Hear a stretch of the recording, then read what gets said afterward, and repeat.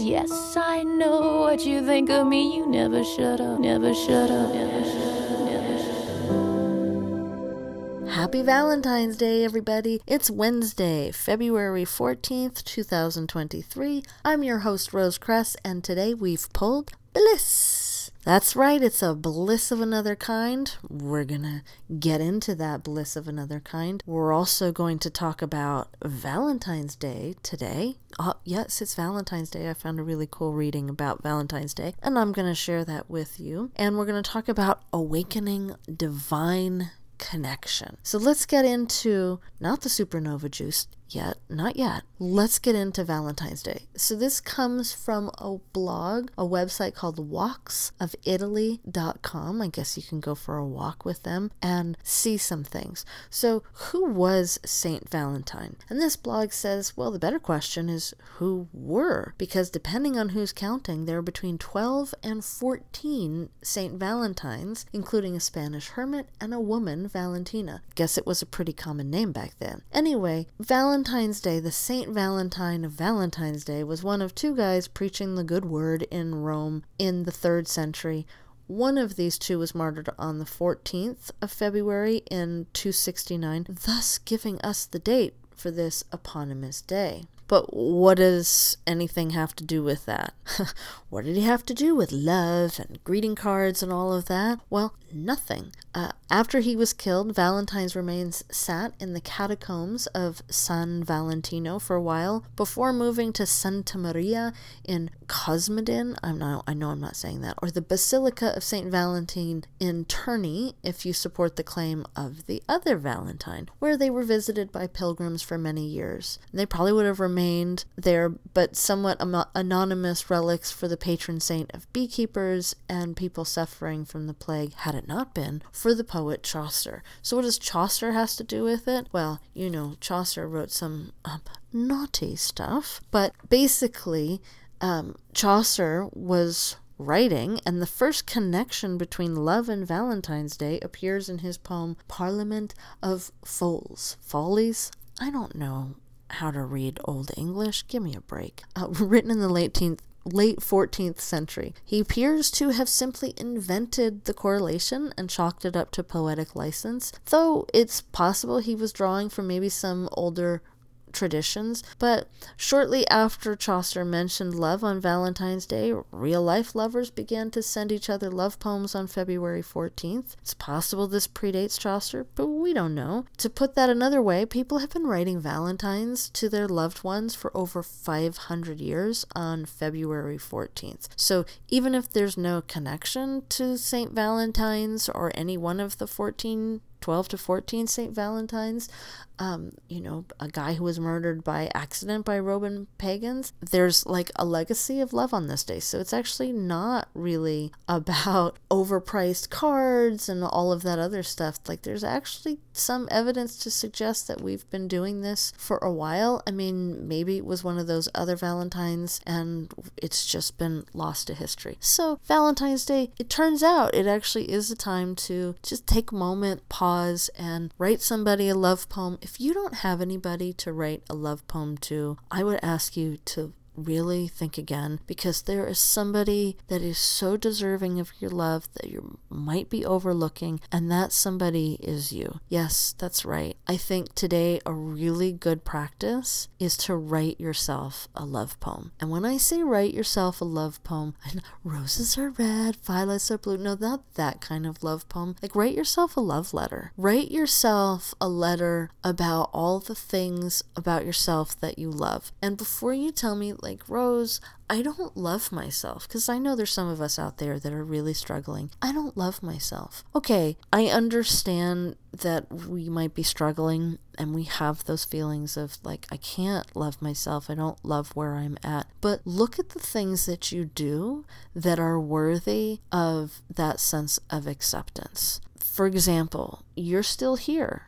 So you have a sense of fortitude. You have a sense of strength. You get yourself from point A to point B. You take care of yourself. You like to do fun things, like listen to podcasts, for example. You like to do fun things like you listen to Tori Amos. You have really good taste in music. Did you know that you had such good taste in music? I love your taste in music. You also have really fabulous taste in podcasts. Like, I bet you're not sharing that with people. You should go share that with people. You have fabulous taste in podcasts. You also like to do yoga, and not the kind of yoga that you see on television or that you may have seen in commercials or shows or stuff like that. Oh no, you like to do accessible yoga. You like to really get to the heart of practices, and you like to dive into the meat. So right there, I just named like 5 things that I love about you. And so it's time to love those things about yourself. And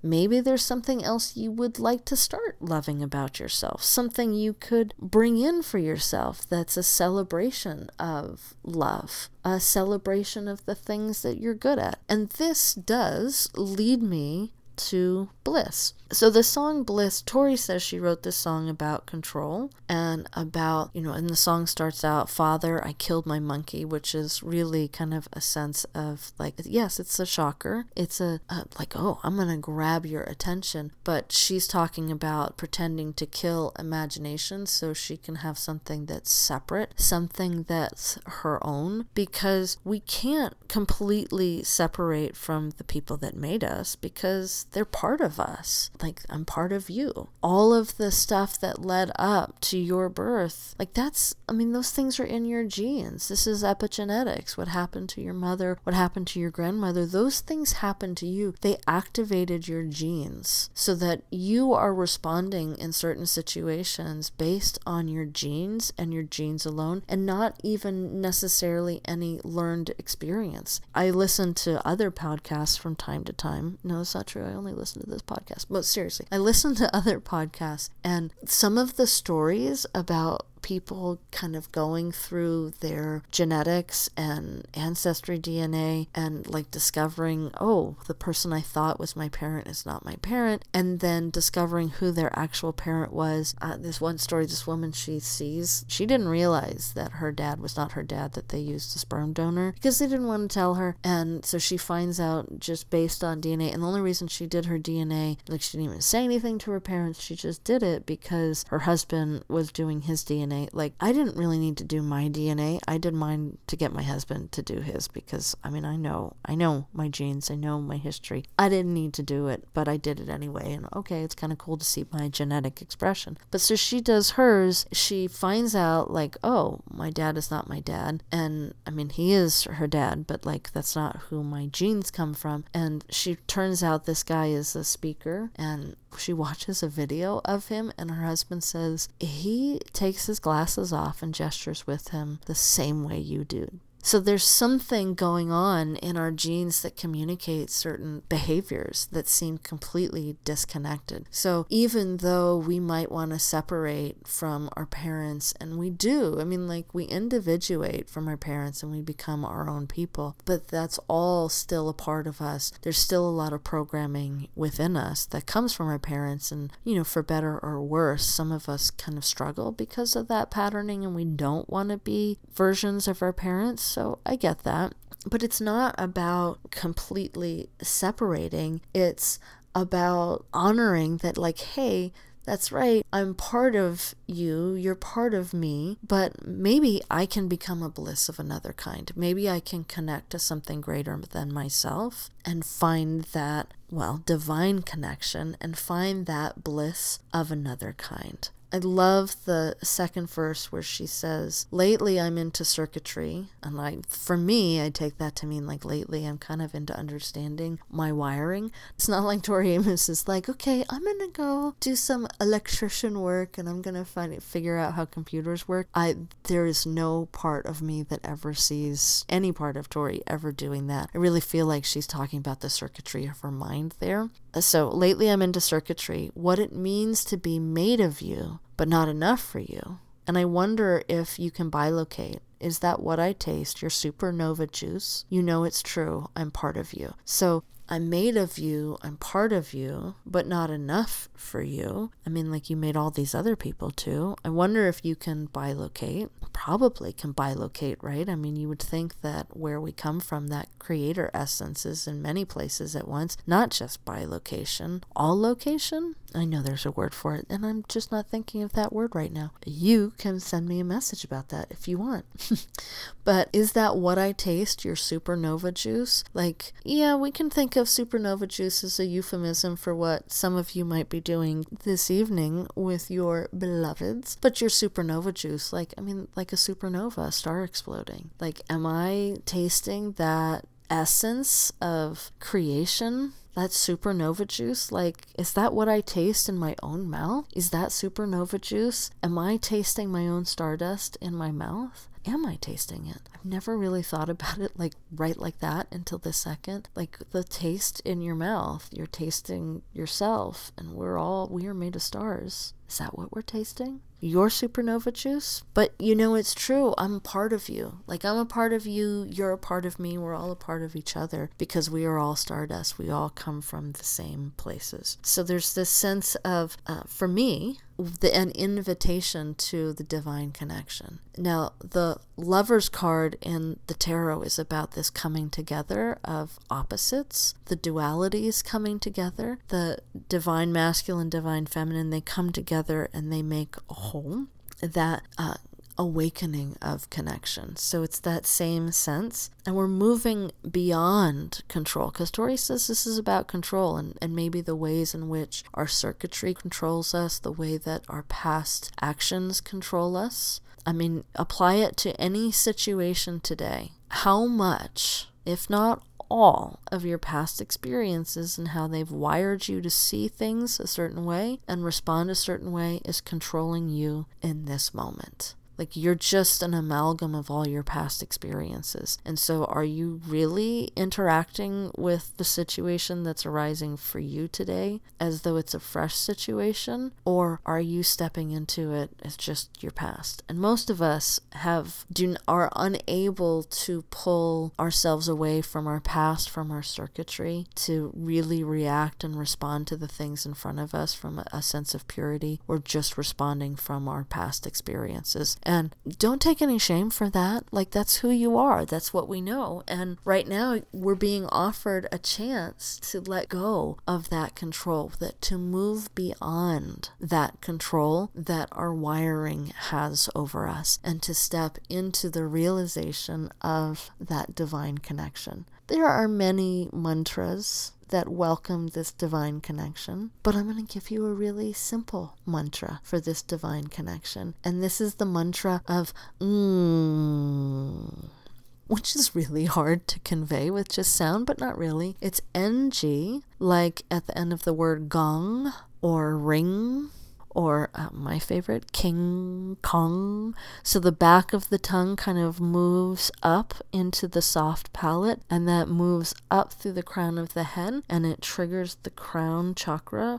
And the crown chakra, Sahasrara, is what it's called. That crown chakra is the 1,000-petaled lotus, and it is that divine connection. It's inviting that sense of creation to flow right through the crown of the head. I always think of this line that one of my teachers, Swami Brahmananda, said, that it's when creation looks back at you. Not in relation to the crown chakra, but I think about that a lot. That we're often looking at creation, and that when we get to a certain place in our practice where we're in a deeper state of meditation and observation, that creation looks back at us. And what an awesome experience that would be, but also at the same time, part of that seems really terrifying to me. Like, all of creation is looking back. But in any sense, for me, what's coming right now is that's happening right through the crown chakra. So we cultivate the awakening of the crown chakra, which is the pineal gland, and we use that sound of NG.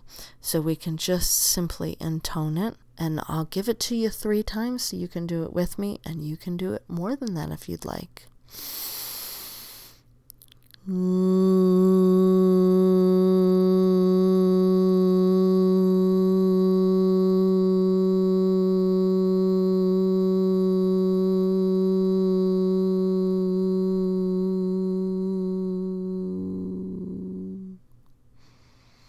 So you're sending that vibration right up through the crown of the head, right up through the skull.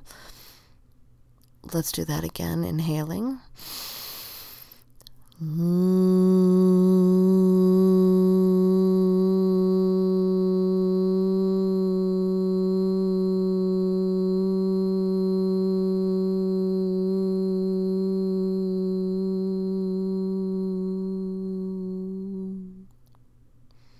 You might feel vibration through the whole body, like all of you that is being like water at this moment is vibrating with sound. Let's do that one more time. Inhaling.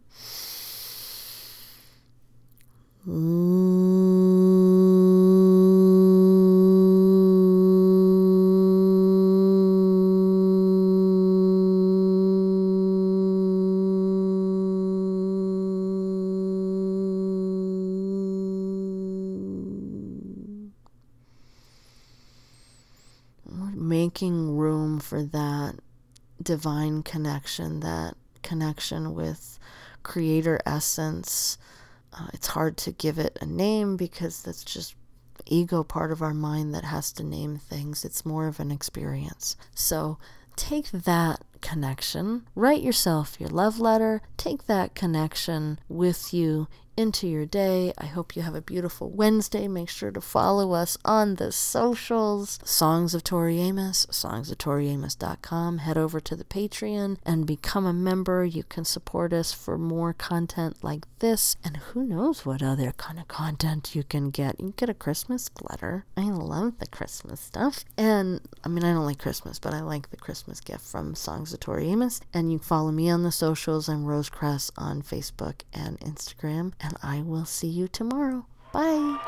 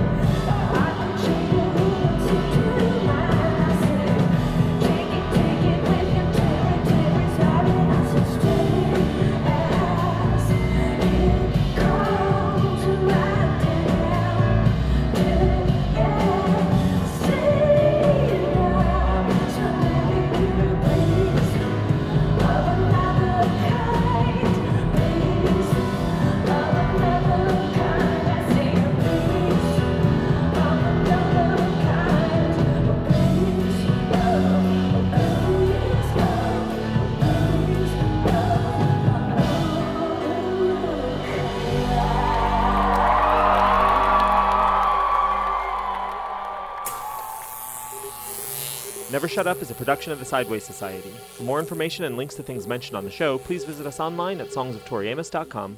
Yes, I know what you think of me. You never shut up.